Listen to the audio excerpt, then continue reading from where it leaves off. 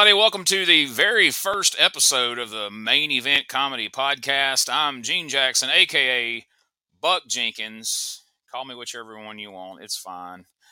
And I'm going to bring in right now the rest of the gang, if you will. Let's welcome Delbert Jenkins, Wes Sears, and, of course, you got to have Shane Knowles. Guys, how we doing today? What's up? Hell yeah. Sunday fun day, baby. That's right. So we're calling the first episode "Meet the Four Horsemen of Funny." So that's our nickname. Hell yeah. We gotta live up to it. We gotta be funny. So we may have cornered ourselves here. I'm actually in a corner right now already, so yeah. I'm already freaking out. So you're literally in a corner. So I am. So this podcast, like I said, it's the first of it, the first one we've done. It's going to be about comedy, obviously.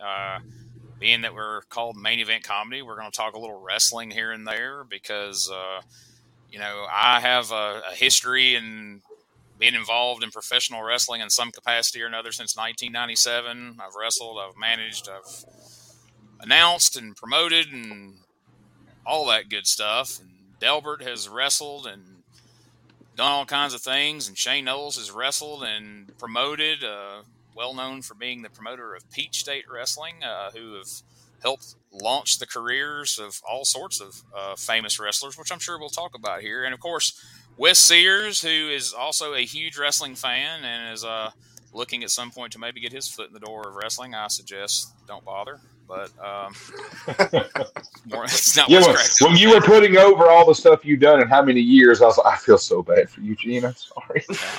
Yeah. The most I've done in all of it wasted. Put this Sting mask up, so. Yes. There you see Sting lurking in the background there. Wes's home studio. And as you can see, Delbert at the halfway house is... He's got a pretty small window of time that they let him on the internet, so we got to get this thing going. And I thought about this. I was like, I felt bad that I'm over here in my Amish farmhouse until I saw the David Koresh bunker that Delbert's sporting. They come in every 10 minutes to make sure I'm not watching porn and jerking off again. Yeah, I think they cut off his internet at 3, so we need to get this going. All right, we got a Waco reference in the first couple of minutes, so I'm pretty excited about that. Main Event Comedy, this is all kind of just fell together in the last couple of months, and I'm pretty excited about it. We're doing stand-up. We've got a showcase show that we do the third Saturday of every month at Happy Hour Comedy Club in Anniston. We're working on getting some other stand-up shows together. We're going to talk about that a little more at the end. We're going to plug those. And, we're looking to do some maybe some skits and some sketch comedy and different characters and different fun things. So hope everybody checks out the podcast. I don't know how – we're going to try to do these maybe each week, at least every other week. We're going to, I hate to commit to – well, hello, that's – all apologies. I was about to grab my wallet. Hello. I was going to say, apparently this is taking a whole different turn. Like, this is Shane Knowles' personal OnlyFans about to happen here. But, so, to get the ball rolling, I guess we'll kind of go around the room here, and I guess the easiest way to do it is we'll go in alphabetical order, which is kind of how we're arranged here, and ask how everybody, comedy's a broad thing, but, what drew you to comedy to a point where you felt like it was something you wanted to be involved with, something you wanted to actually do? We'll start with Delbert. I've always been a fan of comedy. I always thought about doing stand-up ever since I was a kid, watching, the stand-up relief specials. You remember those on HBO? They'd have the stand-up relief with Robin Williams and Whoopi Goldberg and stuff. And I always wanted to do it. I used to watch a lot of David Letterman. I used to stay up, watch David Letterman and stuff. I was crazy about that. And Saturday Night Live. I'm a huge fan of Saturday Night Live. But I don't know. I just like performing. I like trying to perform or bomb or, just kind of get a reaction or whatever. I think that's what led me to wrestling also. Yeah, and then you find out, you get our age and find out, like, wait a minute, I could have been performing all this time and not falling down and getting hit in the head with things. There's an easier way. Like, it's way easier on your body.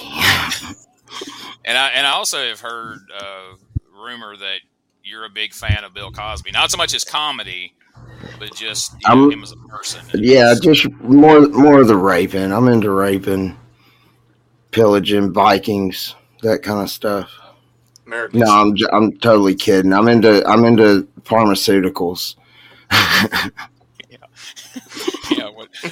You're what they call an amateur pharmacist or something to that effect. Shane Knowles, tell us a little bit about how you were drawn to comedy. From an early age, my father, the golden age of comedy, we watched the Three Stooges, Abbott and Costello, the Marx Brothers, who I really came to discover even more as I got older, that Groucho Marx, so far ahead of his time with one-liners and even innuendos that hold up in 2023. And then moving, of course, watching sitcoms as a kid, some of the Christian-based comedians like Mark Lowry, that's kind of what I grew up on. But, as you get older into high school and getting out, I started discovering George Carlin and Andrew Dice Clay and Richard Pryor, these guys that were always no-nos to play on the records or the tapes at the house. And now I had free reign to do so. And what Delbert touched on with late night, Johnny Carson, I started watching towards the end of his run. Letterman, I was an avid Conan O'Brien watcher through all his late night to the Tonight Show, then back to TBS. But around 2008, when I was working for Sony Music, a friend and I would go on Thursday evenings, a place called the Funny Farm Comedy Club in Alpharetta, Georgia. And it was a great deal. We worked 10 to 6. The comedy shows started at 8:30, so we got time to go. We didn't have to be in, too early the next morning for work. But in that 5-year stretch, seeing people perform live like, Gallagher, Andrew Dice Clay, Bob Saget, Dave Coulier, Brett Butler, Ari Spears, Charlie Murphy, Andy Dick, unfortunately, saw him, the worst stand-up comic I've ever seen until Delbert Jenkins.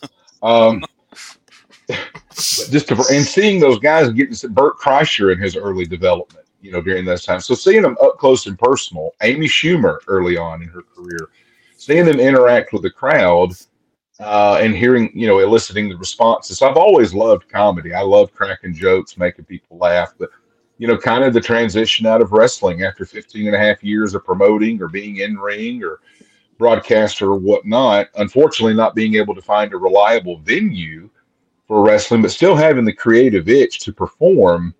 And I had done stand-up twice back in 2012, just as a goof, like on an open mic night. Didn't think anything about it. I didn't think I sucked. I didn't think I killed. I thought I was pretty much lukewarm. But then Gene came to me in January about doing an open mic night. And you talked about how this has grown organically. It's just all formed together, the four of us now doing this deal. So, trying to find the right balance. Sometimes I like not really talking about inappropriate, because what's really inappropriate in 2023, but kind of like the Andy Kaufman thing about, maybe make you a little uncomfortable. Let's talk about the things that maybe are hush-hush, but then always make sure it's self-deprecating to rip on myself to let you know that I'm in on the butt of the joke too. Or as Charles Anders accidentally said on a phone call I had with him yesterday, he referred to something being self-defecating. And then he stopped. He goes, wait a minute, is that the right term? I'm like, if you're talking about shitting yourself, yes. Otherwise, I think you mean self-deprecating. He's like, oh, whatever. Wes, what you got? Yeah, so, being born in 1994, I'm going to name some little different people for me because, that's what I love about this group. We all have different people, different, generate with different talent. And I'm going to piggyback a little bit because we talked about SNL. And for SNL, for me, of course, we can talk about Chris Farley. We can talk about David Spade. We can talk about, but like Bill Hader for me, fantastic. I always loved Bill Hader. Bill Hader was always fun. He had characters. He had the voices. And even doing serious stuff today, he's phenomenal. Dane Cook for me. Jim Carrey. I'm big on high energy, and even me on stage, my biggest thing is I'm gonna bring that energy. Look, my jokes might be shit, but you can't talk about my energy. You know what I mean? Like, I'm up there, amped up, I'm ready to go. And, guys like Jim Carrey, Dane Cook, besides the stealing jokes, his energy. I think the energy was like, oh, that's funny, even though it's not as funny if he just was, if he didn't do it like that, it wouldn't be as funny. Conan O'Brien. Love Conan, man. To this day, I watch all of his random skits and stuff he did with his crew and, different celebrities and stuff, and it's hilarious. His podcast, Conan needs a friend, meets a friend, or whatever. Fantastic. Definitely love Conan O'Brien. Dave Chappelle, Bill Burr, John Mulaney, which is someone who ties in with, Bill Hader with SNL. I mean, great comedians. And even going before technically me was, Eddie Murphy. And being older and getting into comedy, I was looking into the history of comedy, and dude, Eddie Murphy is all over that too. Literally carrying SNL for what, 2 seasons, a season, and then it and when you realize the guy was only like 19 or 20 years old when that was going on.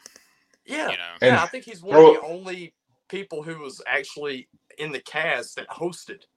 And I was just about to tell you that trivia. Yeah, I think the only person whose star was so high that he hosted SNL while being an active cast member. Yeah, that is amazing. And then like literally just goes from this kind of comedy to he does family movies and then just stay-at-home dad, basically. Yeah, I know he's still on the sets and stuff, but he let it all go just for his family. Dude, we can go all day about why I'm into comedy, because it's just a beautiful thing, so I'm a big fan of Bill Hader. I've spent a lot of time getting roped in on YouTube watching just his interviews from late night shows where he does all his impressions and voices and everything, and just watching him. Usually it's considered a bad thing, but just watching him break during skits on Saturday Night Live, it just works. And you touched on something there that it hit me. One of our last shows, I was watching and listening, and I'm like, man, the 4 of us are like-minded as far as in what we're wanting to do. We're wanting to make something of this. We're wanting to get out there and have some fun and do some comedy, but we're very different in our styles on stage and our deliveries and the kind of material we do. Me, Delbert, and Shane are all pretty close in age, within a couple of years, where Wes is quite a bit younger than us. I graduated high school in '95, and so when you said when you were born, I was like, okay, yeah, he's a lot younger. But I think that helps. I think it makes it interesting, and it gives us a different perspective, because if we were all, you see a lot of comedy groups and shows that are booked around, groups of people who are all almost exactly the same, and it's like hearing the same person 4 times in a lot of ways. They have the same, voice. I don't mean literal voice, but I mean like same perspective, same point of view, same experience. And so I think that's one of the things that make us work. And I've said it away from here. I've said it in group chats and all, but I'm going to say it, here on the show. I've been proud of all the shows we've done together, but that last show we did together, I was super proud of that. Like, everybody killed it. Like, you guys, the guys that we brought in from Montgomery, Tyler Fomby and James Etchison, those guys were hilarious. They're both looking to come back, and we're going to be bringing them back this summer. Looking forward to working with them again. That's awesome.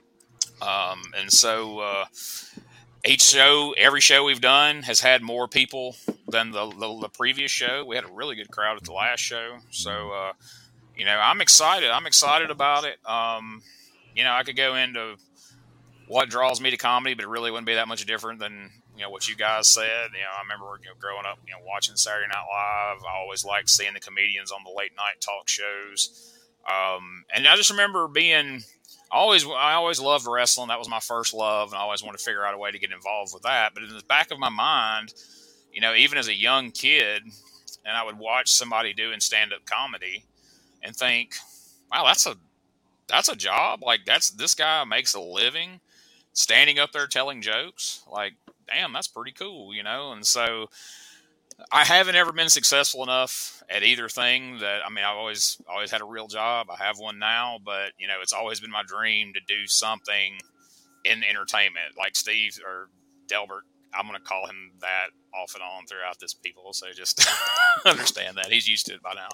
But as Delbert pointed out, you know, it was like the itch of wanting to entertain people, whether it's, you know, standing in front of a crowd being an asshole as a heel wrestling manager, or, you know, up on stage trying to make somebody laugh. And I have found in the last year and a half or so that I've really focused on comedy and moved further and further away from wrestling. And I think you guys can, you know, probably attest to this, I would think. After a while, and even not even after a while, because Wes, I'm sure you could go do it next weekend. Going in front of an audience, especially in the South, of wrestling fans, and getting them to yell at you and be mad at you, it's not that challenging. Especially if you've watched wrestling, if you know anything about wrestling, if you know anything about human psychology, it's not that much of a challenge to go out in front of a bunch of wrestling fans and piss them off. And so, for the last year or so, I would go to shows and manage, and afterwards it's like, I didn't really enjoy that much. It's not that fun. It's not that hard. But every crowd is different at a comedy show.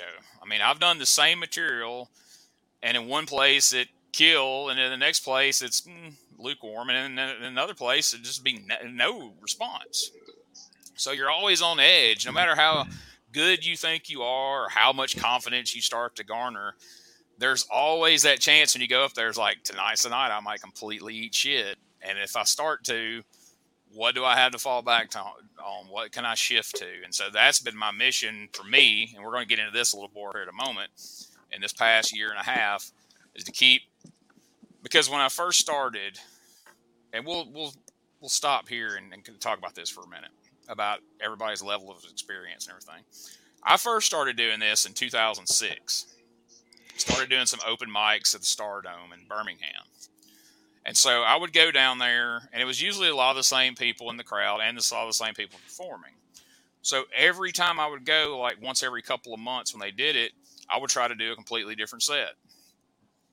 And I finally, the owner pulled me aside, and he's like, hey man, like, where's that Alabama Auburn joke you did last time? That got a really good response. I was like, well, yeah, I did it last time. He's like, well, that's what you got to do. You've got to repetition. You've got to work on this stuff. You've got to, you know, get good, and you got to, you know, work your material out. So then I started shifting my thought process on that. And then I kind of strayed away from it, went back to doing wrestling, and didn't do it for years after that. And so now I'm trying to find a delicate balance of working on stuff and doing enough that I have it down. I know things that work. I know stuff that need work, but then also introducing new stuff in there so I can keep building up, you know, my material to, you know, have a variety of things to where if I go up and this isn't working, okay, well, I can do this over here, or I can do that over there, or whatever, where it's not like I got my 5 minutes prepared and this 5 minutes don't go well.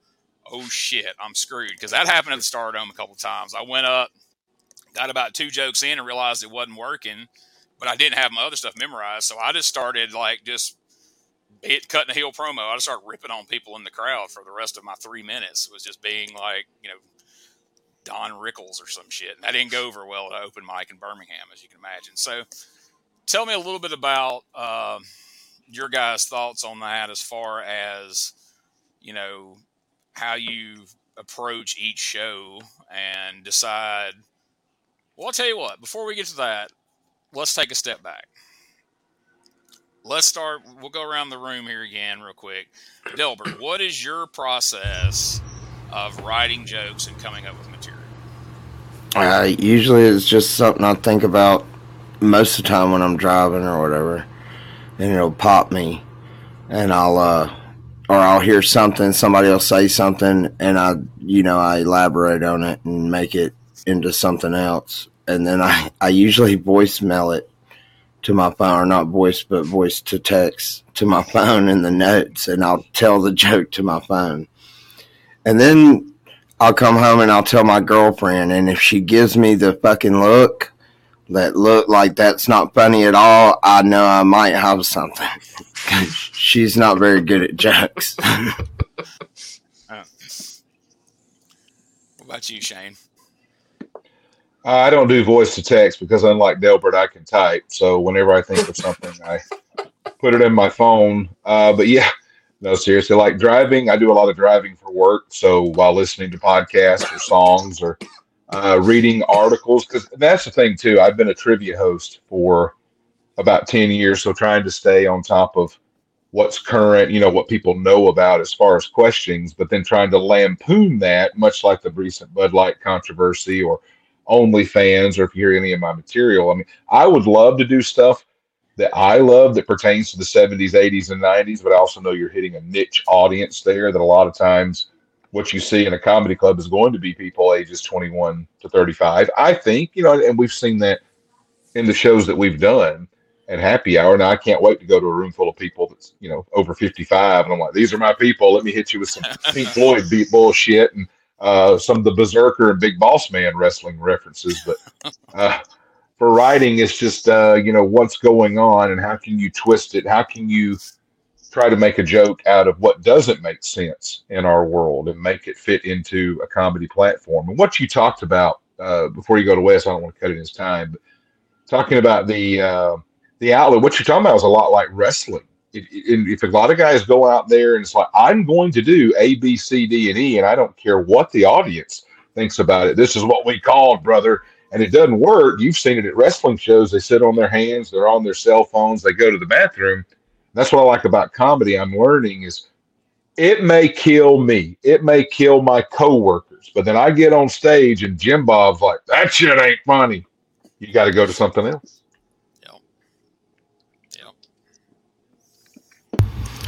I'm also brand new. I'm really green. I've been, New Year's Eve was my first time doing any kind of stand-up. So I'm kind of touch and feel and learn as you go. And I'm kind of doing a character. And that's kind of a security blanket. Because if my shit don't work, then they didn't get Delbert. You know what I mean? It's not nothing personal. So I kind of can side shift away from it. But my stuff is just like you were saying. Like, I got A, B, C, D, and E. And a lot of times I'm so fucking nervous, man, I can't think. Like, if I don't look at my set list or whatever, I'll just be standing there staring at motherfuckers. All right, Wes.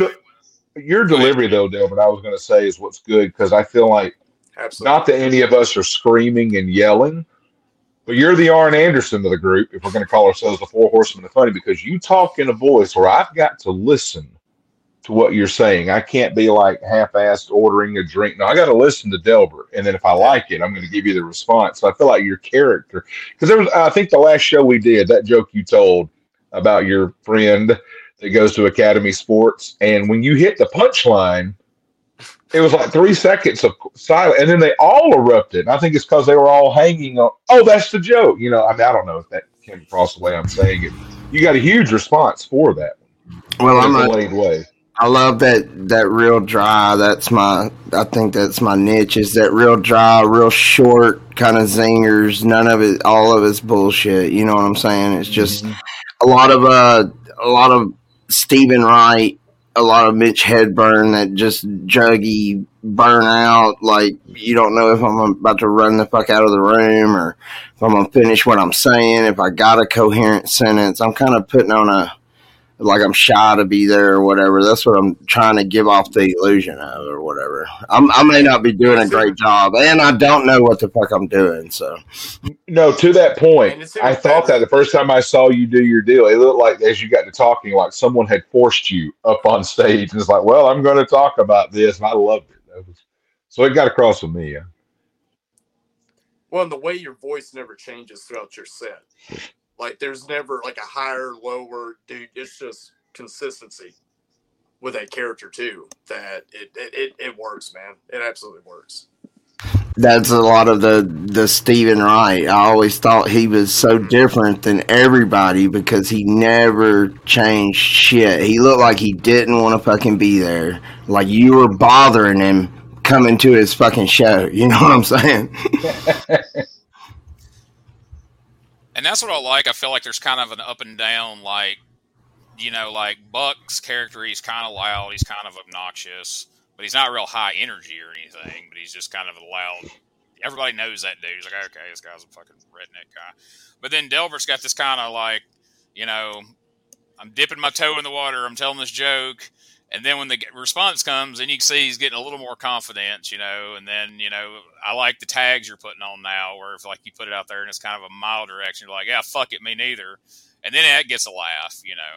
And then Wes has got the real high energy because if we all four had the energy Wes had, by the third one that come up, everybody's just like, whew, okay, calm down. But I feel like all that's what makes this work because there's different levels.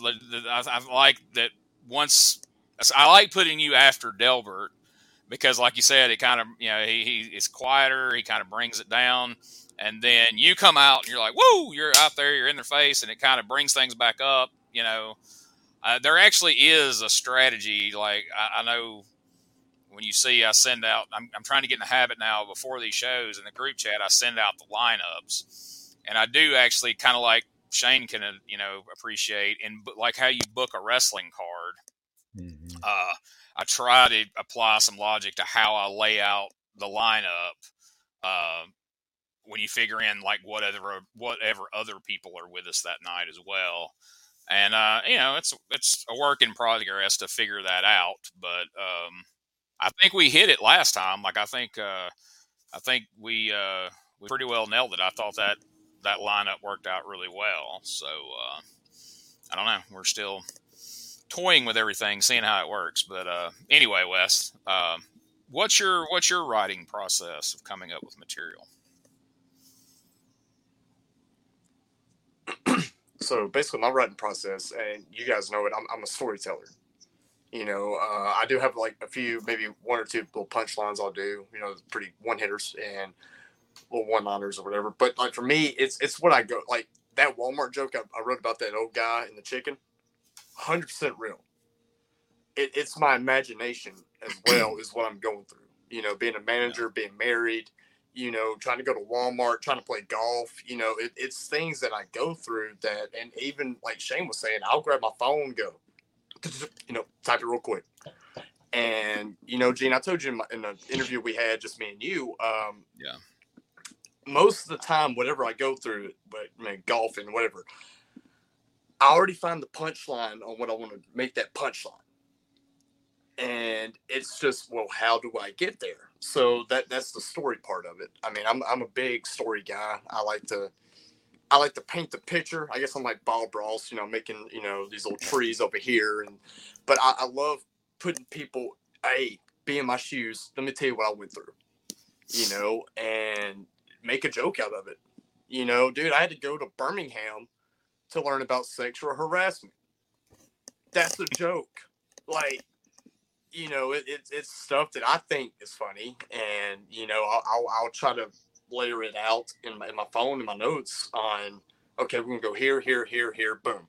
You know, and that's just how I do it. You know, been doing it for a long time, and I enjoy it. You know, like I said earlier, I think my energy is what makes it better. You know, and I'm okay to say that. You know, I like to bring it. You know, so.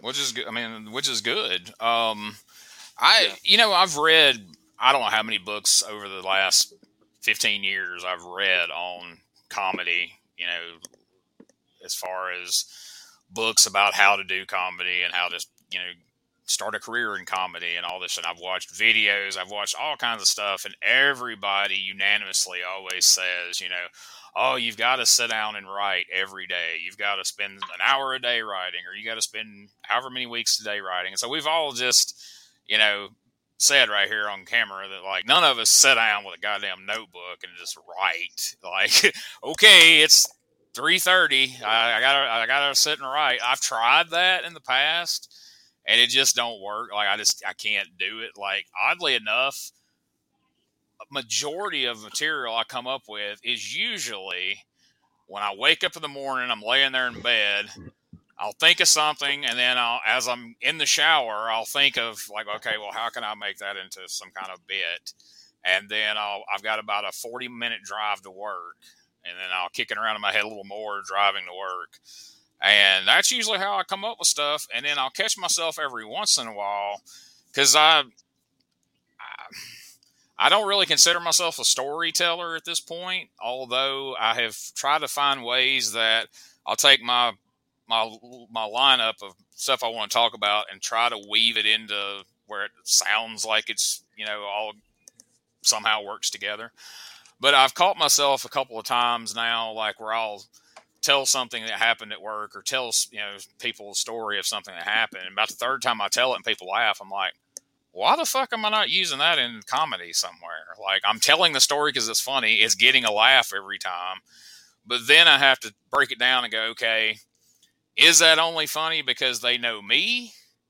Is that funny universally? Is it only funny because, they've been in this situation, they work in this line of business, they, and got to pick all that apart to make sure that, like, okay, because, when I was going down to the Stardome when I was starting out, people I worked with, I told them I was doing it. And so they were coming to me like, hey, you remember when that happened with that customer that time and this happened? Oh, that was really funny.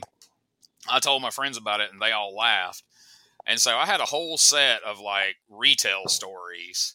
And that's the one I was talking about earlier that I started bombing, and I just had to revert to just like crowd work because people weren't laughing. And after a minute, I realized, I'm like, oh shit, they're not laughing because they're on the other side of the counter. This isn't funny to them. Unless you're working in retail, this isn't a funny story. Like, I'm making fun of them, so that's the only thing I run into on stories is trying to figure out, like, all right, is everybody going to find this funny, or do you have to kind of know me? Now, here's another element of all this. So, when I started in 2006, and as I did comedy sporadically over the years, I was just Gene Jackson, which Gene Jackson's my wrestling name. Gene Jackson isn't my real name. My real name's Gene, but my last name is such an oddly spelled and pronounced name, I changed it just because I didn't think people could say it. So then I used that when I started doing comedy. And then I come up with this Whitey Jenkins character related to wrestling and made videos for YouTube. And basically, I've talked about this in other places. You can see the interview with me and Charles Anders where I talked about the fact that Whitey Jenkins was a character that made fun of Kevin Brannon, Mickey Henry, and a half dozen other independent Alabama, wrestling promoters. He was just a rib on those guys that eventually found his way on a comedy stage. And I started using that character on stage, and I had a wig and sunglasses and all this shit. And then eventually I decided Whitey might be offensive. Some people may be scared of that name. So then I changed it to Buck Jenkins and all this. And for a while, that made it easy for me to come up with material because I thought more people can relate to Buck Jenkins, this redneck guy, than necessarily Gene Jackson that manages an outdoor store on a daily basis and, has a real specific life. And so a lot of the material I wrote, and some of the stuff that I do is pretty specific to that character, because I know as soon as I walked out on stage and they saw the wig and the sunglasses and heard me talking like this, they know who this guy is. Everybody who lives in Alabama knows who the hell that guy is. And so I liked that for a while, but then it started feeling kind of limiting because, like I said, I would come across stories that I found funny or think of jokes that I thought was funny, but then I'm like, well, I really can't picture that being told by this guy in that voice. So then I started feeling limited by it. So, and the other thing is when I started getting these other bookings, like it was time for me to go to Huntsville to this Kenan Thompson thing where there was going to be 30 fucking comedians there. And I'm like, do I want to have to stand around like an asshole in this fucking wig for 2.5 hours before I go on stage and do my 3 minutes? I'm like, not really. So I ditched the wig.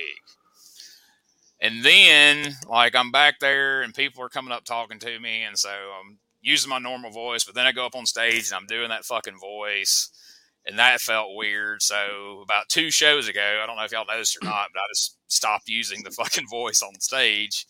And so, like I said, now at this point, Buck Jenkins is just Gene with sunglasses and a different outfit than what I would wear in my everyday life. And I'm still figuring it out. Like, you know, I think Buck Jenkins is a more marketable name than Gene Jackson, I think. But then again, I don't know that it even really fucking matters. But I've got a couple of friends that are just adamant, don't stop using that name. Don't be Gene Jackson for whatever reason. So It's I'm a good probably name. that.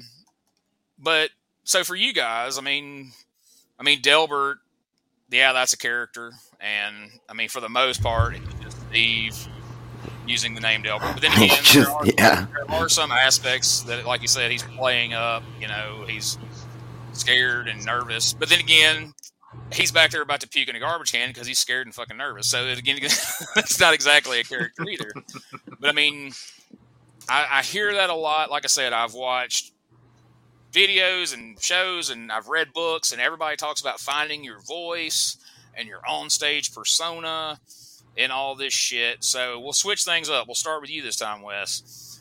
Do you feel like, are you just Wes when you go on stage, or is there an on-stage persona? Is there a specific voice that Wes Sears, the comedian on stage, differs from Wes Sears that walks through everyday life? Well, I mean, I'm a high energy guy anyway. You know, even doing this, I'm but I crank it up a notch. You know, I definitely crank it up a notch on stage because, I mean, like I said, like watching Jim Carrey and his stand-up, material, it was pacing, a lot of movement, a lot of facial expressions, stuff like that. Even with Dane Cook, dude was literally all set, just moving. And even his earlier stuff, he was more, than he was, today. But I definitely crank it up a little bit, with who I am. I'm already a high energy guy, but when I get out there, I'm trying to, and I think it's being a wrestling fan, seeing how they get in the ring, like your John Cena's, your, The Rock, the energy, Shawn Michaels, just the energy, Ric Flair, for God's sake, in his interviews, just in his promos, just he was in there and he was in your face about it. And that's the big thing about me on stage is, I'm gonna get in your face, and it's either you're gonna laugh or you're not. It is what it is, and that's a big thing in my set is just cranking it up just a little bit. Yeah. And I count myself as like a roller coaster. You better buckle up because we're going on a ride, it's going to be high volume the entire time, and I do crank it down, here and there, especially when I'm about to hit my punchline, I'll crank it down a lot and then pause, boom, so yeah, I'm me, I don't have necessarily a character. I think it's just, I crank it up just a little bit. Yeah. So like you ramp up your personality, like I guess, for instance, like I used to have some jokes that I would do as Gene on stage way back when. And when I started doing Whitey and almost exclusively doing Whitey, I'm like, all right, I can't do those jokes because that's too smart for the Whitey Jenkins character. Like he wouldn't think of that. So I dropped them. And so now I'm like, well, I'm kind of a weird combination of these two. Could I bring that back now? Or is that still, Buck Jenkins still wouldn't do that, even if he's not talking like a fucking idiot. So that's still, things that I ponder that I work on day to day. Shane, for you, like, as far as I know, to my knowledge of as far as I've known you, you've been Shane Knowles as the wrestler. You've been Shane Knowles as the promoter. You're Shane Knowles trivia host, and now Shane Knowles comedian. Do those all converge to be the same guy? And another point to kind of mix in here, I know for a lot of people, I've got a friend that's fixing to try comedy for the first time on our next show. I'm going to work him in He's been wanting to do it. He's real funny on Facebook. So I was like, "Oh man, we'll give you a shot. Why not?" But most people, their biggest fear beyond, can I come up with funny material? Are people going to laugh? It's just that fear of getting up on stage and talking in front of people. But because this helped me out a lot, I had already spent all those years in front of crowds as a wrestler, as an announcer, as a manager, as a this and that.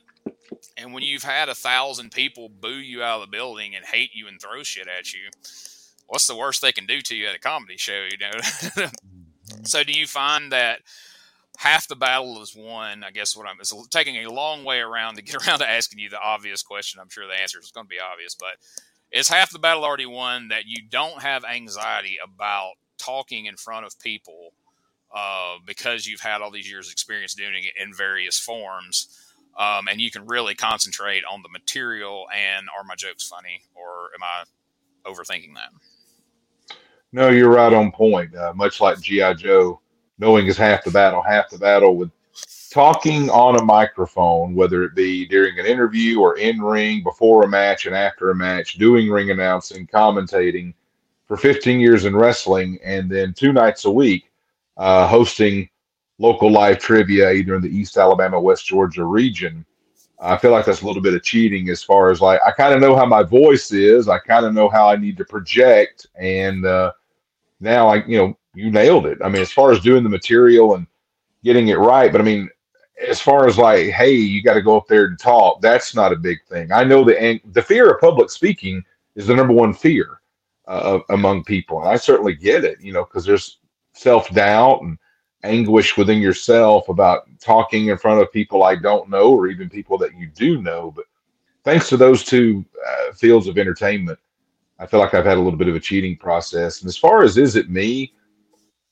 Yeah, I mean, it's a little bit of an extension of me. There may be more facial expressions, but I wouldn't think that too many people that have been around me in a wrestling locker room or just hung around and shot the shit for 20, 30 minutes, and I go up there. Now, the punchlines and the scenarios may be a little bit more wacky than what I might stand around talking to you smoking a cigarette, but I don't think that it's too far off from who I am. I always liked your vocabulary, how you put words together.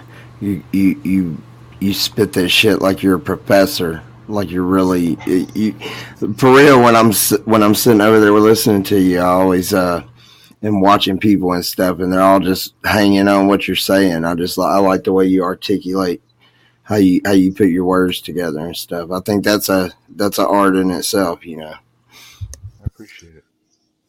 So let me ask you, Delbert. Now you're a guy that you've spent years in professional wrestling. You've cut promos for, and you've had people come after you in the parking lot, so you're not scared of reactions, but you said you're new to this. Your first stand-up show was, New Year's Eve, and people that see your sets, be it live or, on video, are always shocked at that, that you haven't been doing it longer. So for you, I know you do have some anxiety about it when you go up there. Is the anxiety strictly about self-doubt in the material, or if it's going to get a laugh, if it's good, if it's bad, or do you have just anxiety about going up on stage without the facade of, hey, I'm here to be bad guy wrestler, you're supposed to boo me, so I know I can do that? What is it, I guess, what creates that anxiety?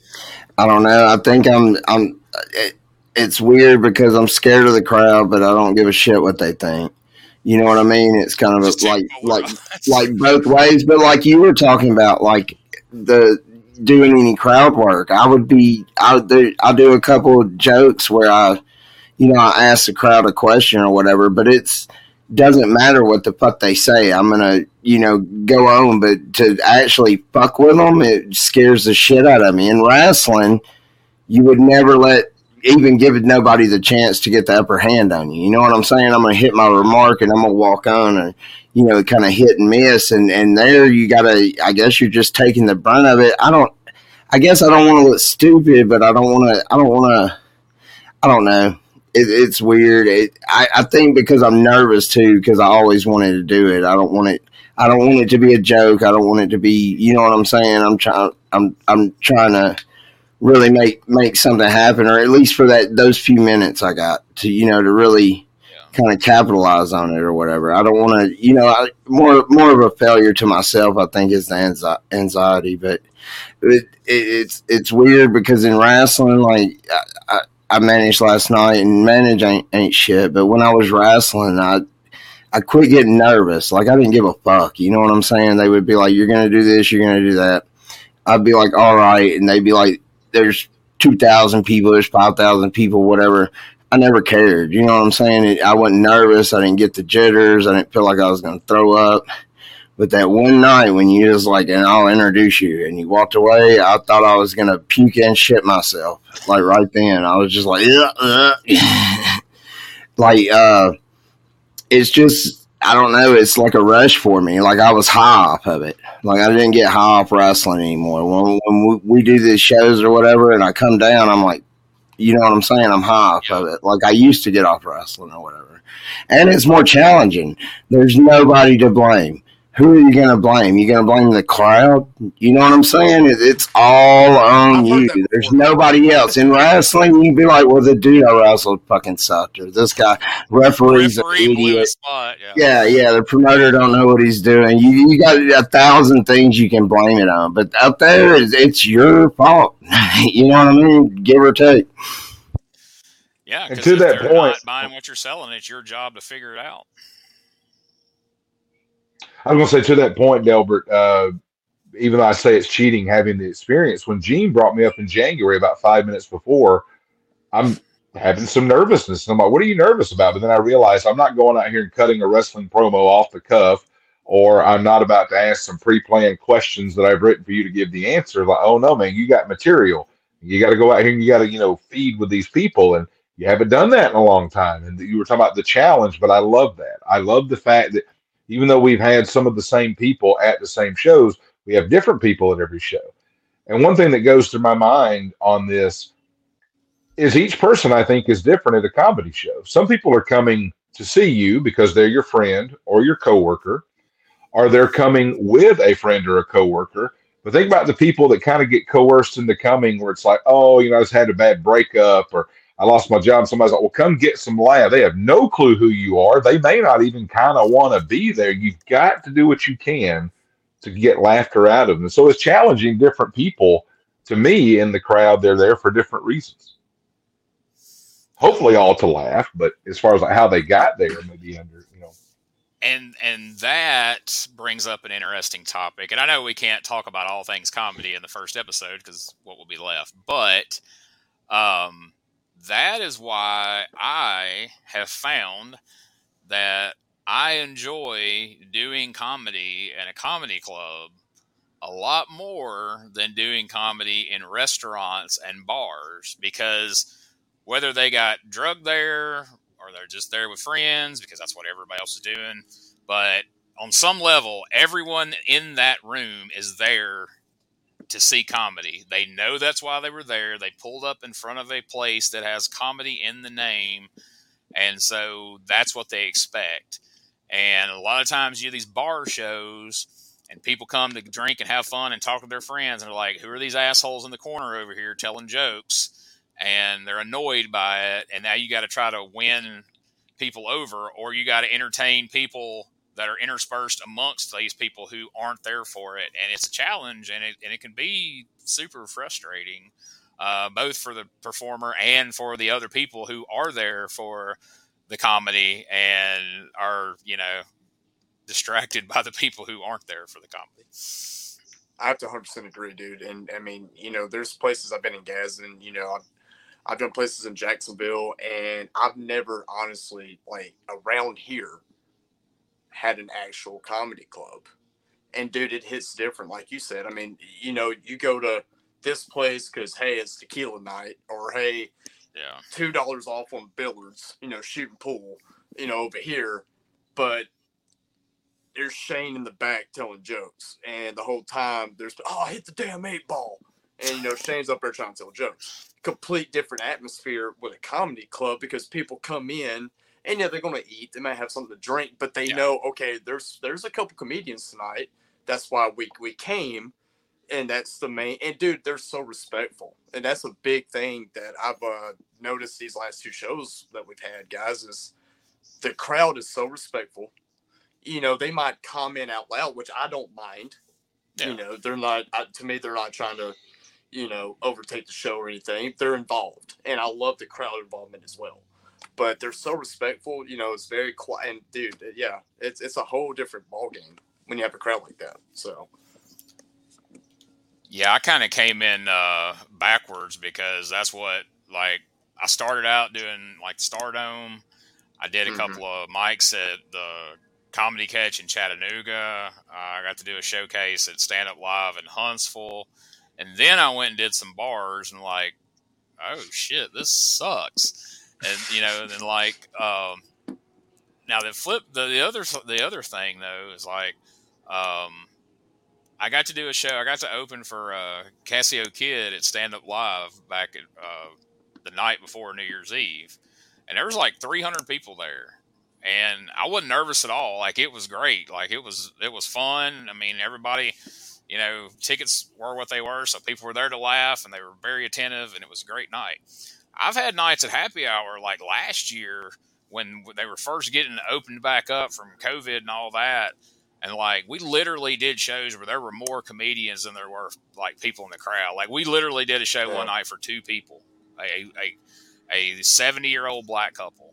It was me and a dude called Mr. Inappropriate. Whitey Jenkins and a black guy from Atlanta named Mr. Inappropriate doing our sets for a 70-year-old black couple who were there for their anniversary, their, like, 50-something anniversary. And that was brutal. Pressure's on. Oh, yeah. It's like some of those wrestling shows where you wrestle in front of everybody else's girlfriend.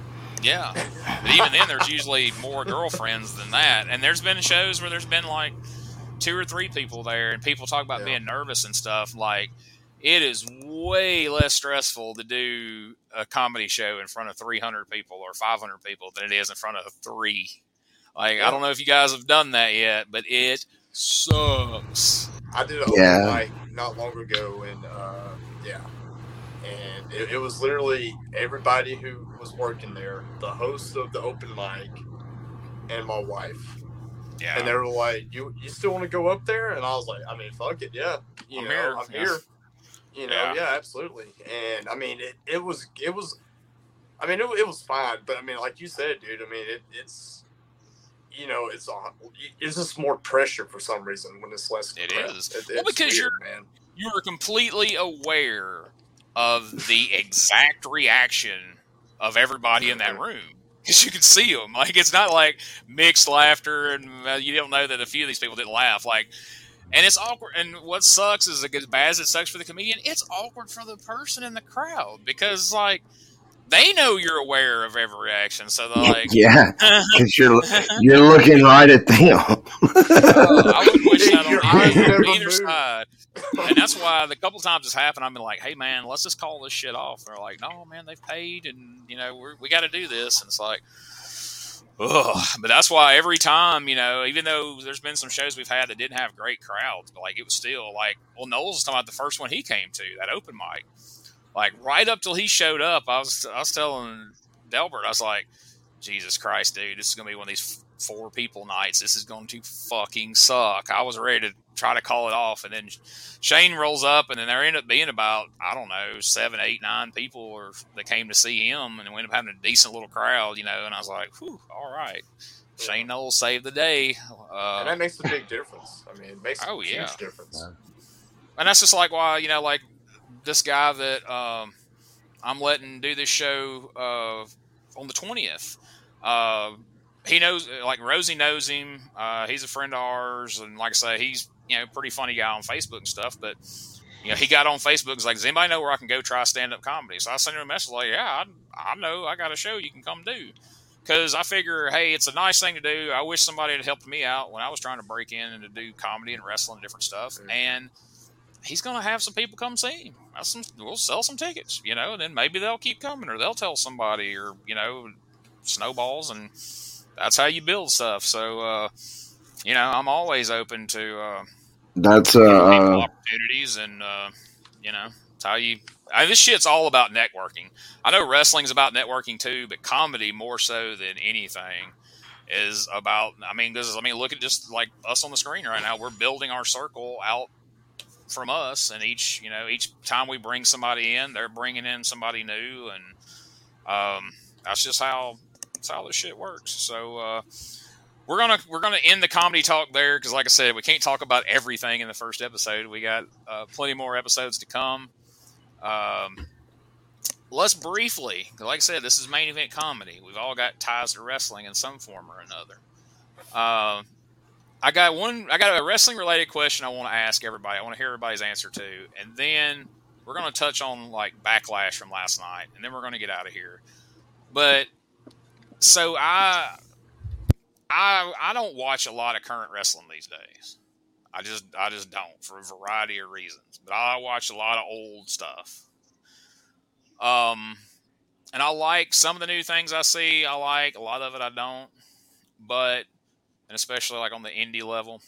But you guys on the screen, everybody on the screen right now, you're either involved in the business, and at the very least you're a big fan, because why the hell else would you get involved in this shit? Because they're certainly in for the money.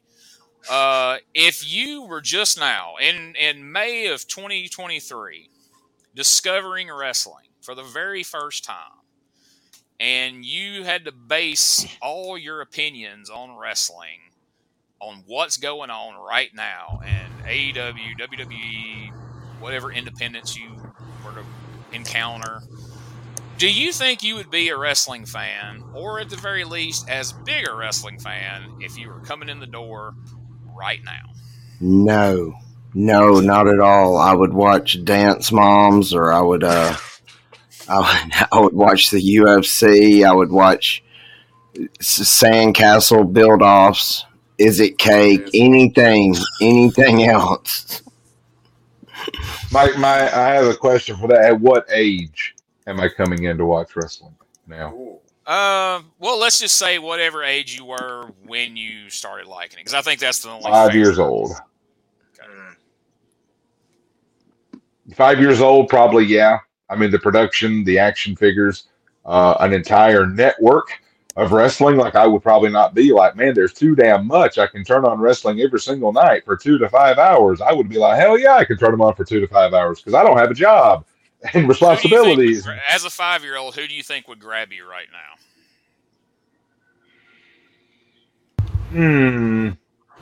Cody Rhodes. I mean, without even knowing who Dusty would be, and we're just taking away all prior wrestling knowledge and applying it to 2023 as a 5-year-old. Probably Cody. I like the red, white, and blue. That he comes out in. I'm just putting myself hopefully in a 5-year-old's rank. I would also probably be drawn to Drew McIntyre, because he would look like the action figures from other franchises that I play with. Yeah. Wes, where you at? Yeah, I mean, it's hard not to say Cody.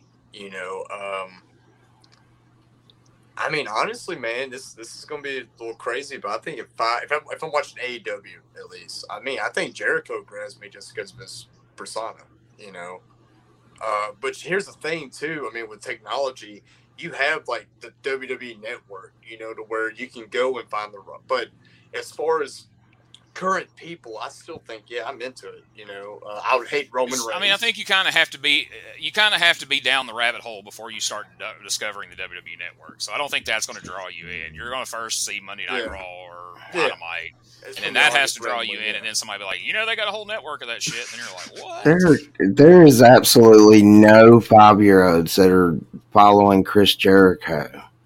What, some 5-year-olds just hanging on the edge of his swing set, watching Chris Jericho murder the English language? Playing the role as a 5-year-old. I mean, maybe Delbert Jenkins or Darby Allin.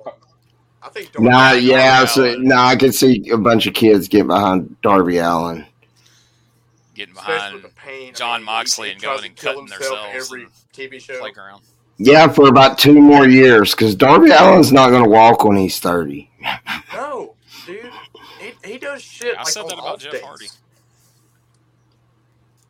I mean, I was wrong about Jeff Hardy. He won't drive when he's 30.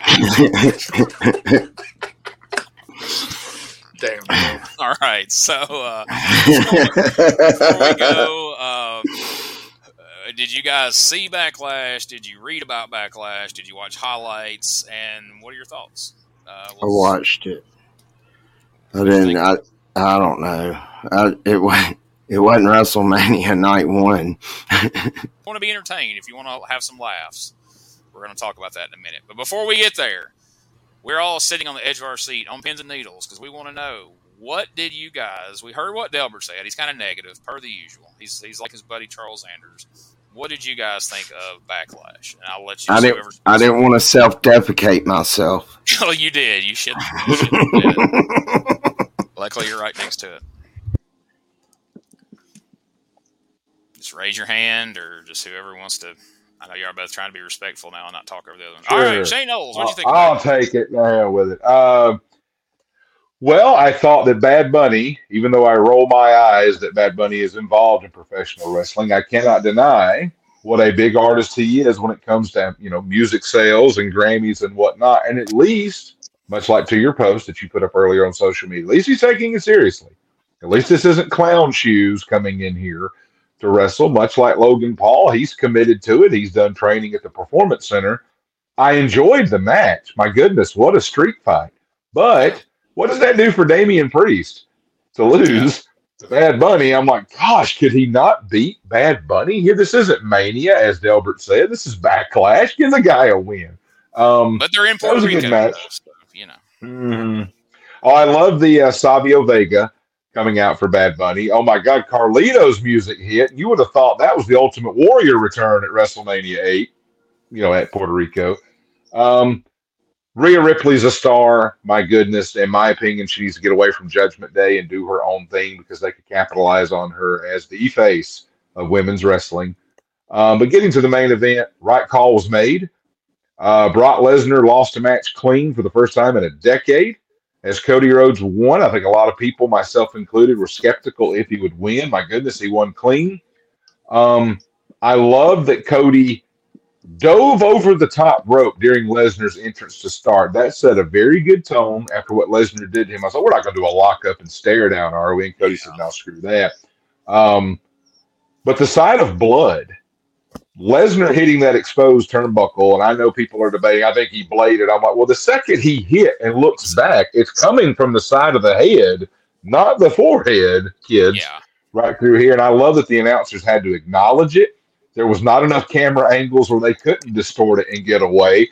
But it didn't. I don't know if you guys laughed. I love the announcer. Cole goes, his face is a crimson mess. I'm like, you can't even say crimson mess. Damn it. Like Gordon Soley, a crimson mess. Oh, my God. Crimson mess. He probably had to go to a medical.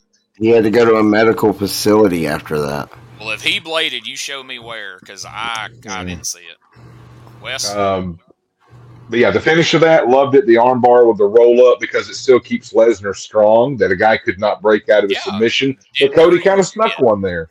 Mm-hmm. Didn't hurt him one bit. You know how stupid I am that I just now realized when Shane Knowles was talking about it what JD on Rhea Ripley's face meant. It was Judgment Day. What were your guesses prior to that? I don't know. I want to know. I went the whole match. I was like, what does that mean? I was like, I wonder what JD means. Just Delbert. It could. You don't know.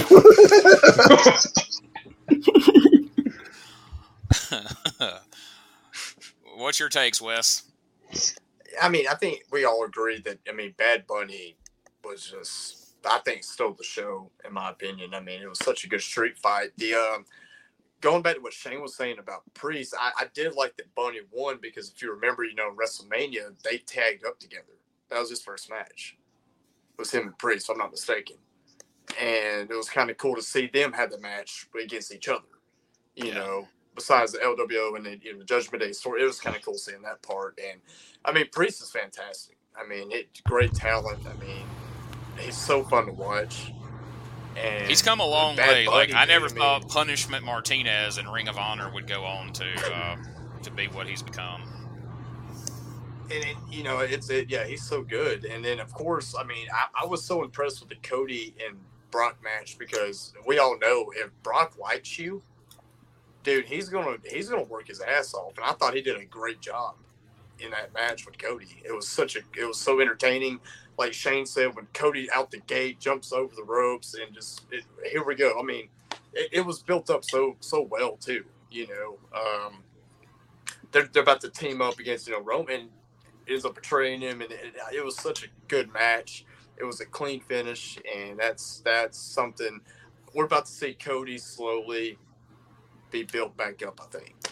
And I'm here for the ride. So it was a clean finish that made sense. It didn't hurt Brock at all, and I mean, I'm glad you pointed that out too, because people knock Brock Lesnar, but when it's time for him to sell and it's time for him to make somebody look good, he always delivers. He sold for AJ. He sold for Bryan Danielson. Like, when it's time for him to do his part, he always does. Like, I don't really know where he gets this unjustified reputation of, not doing, not putting people over or not selling, not doing what needs to be done. Because, I mean, he always does. I mean, yeah, he looks strong when he needs to look strong, but you have to for it to mean anything over here when it's time for him to put somebody over. And all those times that he went over strong, made it mean something when something like what happened last night happens. And I'm a big fan of Cody Rhodes.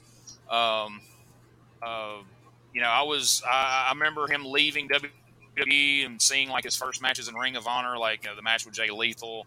Me and my wife went to Chicago, was there live for All In, and you could just feel it was something special, something building to something big. And I really hated the way the AEW fans turned on him over time, and thought that was really disappointing. Was afraid his career was going to sink, and then to see him go to WWE, get the reaction he got last year at WrestleMania, and the way everybody has supported him now has been great. I was kind of worried everybody might turn on him after the whole night 2 debacle, the way all that played out, but it looks like it's going to turn out okay. And I think if he'd just come in and just beat Lesnar clean with a finish in the center of the ring, no blood, no nothing, just beat him, and people would have been like, I don't know. But man, the way they play that out, Brock's hurt. Mm-hmm. He slipped that pin in on him. They couldn't have booked that any better. As much as I love night 1 of WrestleMania, I hated night 2 equally. As much as I hated night 2, I enjoyed Backlash. And I went into Backlash with no expectations whatsoever because I haven't watched a single minute of WWE since WrestleMania night 2. And I think they really delivered. So we got to get out of here. I'm trying to keep these to around an hour. We're a little over that. So before we go, let's just remind everybody, coming up Saturday, May the 20th, we are back at Happy Hour Comedy Club for our monthly show there at Happy Hour in Anniston, Alabama. You're going to see me, Wes, Shane Knowles. We're going to be joined by our buddy Dave DeBow, Bobby Slam from Tennessee, and Alex Sexton. Should be a fun night. Again, Delbert won't be there. He will be doing the wrestling stuff. So if you want to see that, you can go up. You can go up to Rocket City and Hazel Green and watch old dudes roll around on the mat while Steve yells stuff at ringside to make you mad. It's going to be awesome. Also, I'm very excited about this. The Rib Shack comedy competition in Amory, Mississippi that I won back in January, which gave me the opportunity to come back and host again, was supposed to happen March 25th. A couple of terrible tornadoes came through and destroyed half the town. The show had to be canceled and rescheduled. Well, the show has been rescheduled. Unfortunately, there were a couple of people who were originally scheduled on the first one who are booked elsewhere on that night. They can't be there, but the good news is I found a couple of more people that can be there. Their name is Wes Sears and Shane Knowles. So they're right there in Amory, Mississippi at the Rib Shack, competing against each other. We may have a very different podcast coming up on the next episode because you're going to see 3 out of the 4 people on this screen competing for the $100 grand prize and the notoriety of being the winner. It's going to be so much fun. I'm bringing fentanyl for the road trip. Yes. I would not expect anything less. Let's go. So, if you want to see more main event comedy, and why wouldn't you, check out themaineventcomedy.com. You can find all our links there, but while we're here, let's just go ahead and talk about them real quick. Facebook.com/maineventcomedy. YouTube.com/@maineventcomedy. On Twitter, there's some group in England that used the name Main Event Comedy back in like 2017. They got the names tied up. So on Twitter, And they're not @Comedy Main Event. They're not using it anymore. But and they're not even as funny as we are. No. Yeah. And Take that. And then follow us on Instagram @Comedy Main Event. And also, if you have a question, if you need advice from the one and only legend, Macho Man Randy Savage, I'm not going to tell you how, but we have managed to access the Macho Man Randy Savage, and he is going to be a part of every episode of Main Event Comedy Podcast moving forward, and he will be here to answer your questions and to give you advice. So if you need advice, go to facebook.com/maineventcomedy. You can either post it on the wall or send us a private message and tell us what you want to hear from the Macho Man, what advice you need, and we will make sure that the man himself will address it right here on the next episode of the Main Event Comedy Podcast. Anything else, guys, before we close out? No, I'm good. Thank you guys for watching. I will personally deliver the Macho Man here next time. And Delbert, thanks for the fentanyl in advance. There you go. So thanks, folks, for watching. Please share this around. Spread the word. We're going to be doing these as regularly as we can. And make sure you come out and see us either in Anniston or in Amory. We are also working on nailing down a date for Gadsden, Alabama very soon. So as soon as we have that date, we'll be announcing that as well. And I've also talked to a friend who's trying to find us a venue in Coleman. So you never know. We're going to be bringing Main Event Comedy somewhere soon. And if you want to see us come to your town, hit us up. Help us find a venue, and we'll make it happen. So for Wes, Delbert, and Shane, I'm Gene Jackson, a.k.a. Buck Jenkins. We'll see you next time.